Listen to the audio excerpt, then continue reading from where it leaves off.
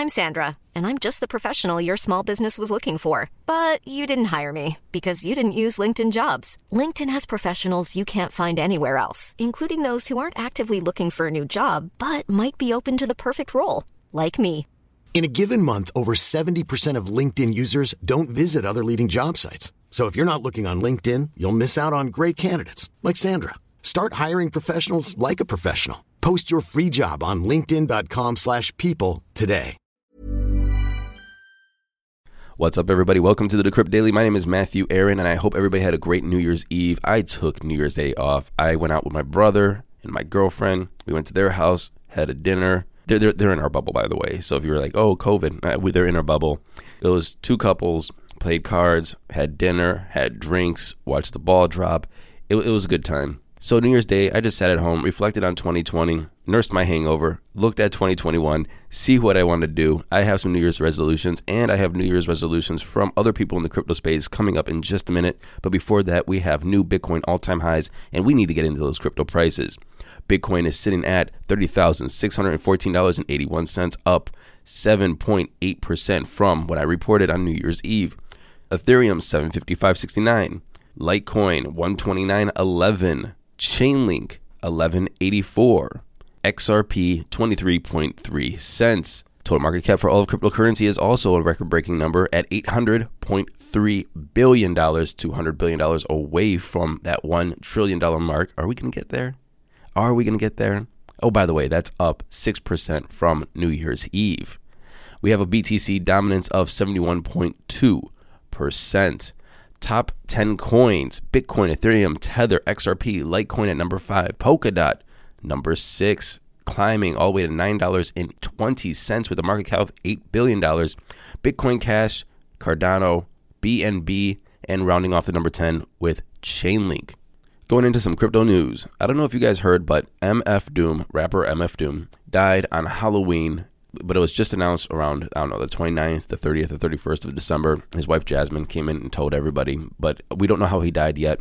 So why am I telling this on a crypto show? It's because he was also involved with NFTs, and he was making his mask. I don't know if you guys know MF Doom, but he has, if you guys know the comic book Doom, he has the mask like him. When he went out and rapped and he did his shows, he would wear this mask. Well, he was making augmented reality masks on NFTs, and he was selling them and auctioning them off. So people could use augmented reality, like your Facebook app or your Instagram app, or even augmented reality glasses or AR glasses, and wear the MF Doom NFT'd one-of-a-kind mask that he was auctioning, which was pretty cool. They stopped the auction when he died, but MF Doom was a pioneer in many ways, lyrically and when it came to the tech. Anthony Scaramucci still in the news. Not only did he buy up a bunch of Bitcoin, but his Bitcoin fund, is starting January 4th, 2020. Keep an eye on how the mooch grabs everybody's money and buys Bitcoin. Crypto exchange Bittrex is set to delist Monero, Zcash, and Dash in 2 weeks on January 15th, Friday, at 2300 UTC. Now, everybody's like, oh my goodness, what's going on? Now, there's some conspiracy theories of why the privacy coins are being delisted. Nobody else has done this that I heard yet, just Bittrex. But to be honest with you, their impact for delisting these coins is not even that big. Their volume is tiny compared to their market caps and to their volumes in other exchanges. For example, Monero has like a $2.4 billion market cap, yet their volume on Bittrex exchange is only like $600,000. So it's not going to be a big hit to these cryptocurrencies. People are wondering what the hell is going on because they're delisting these so-called privacy coins, and it's giving everybody a scare. But delisting off of Bittrex is not going to kill the coins. A wrecked Link Marine receives donations.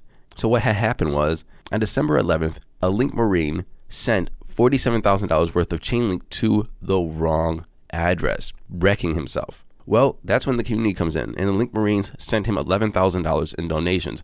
I mean, that is really cool for people just to say, look, let's put him some money. This guy got wrecked. I mean, that's a lot of money.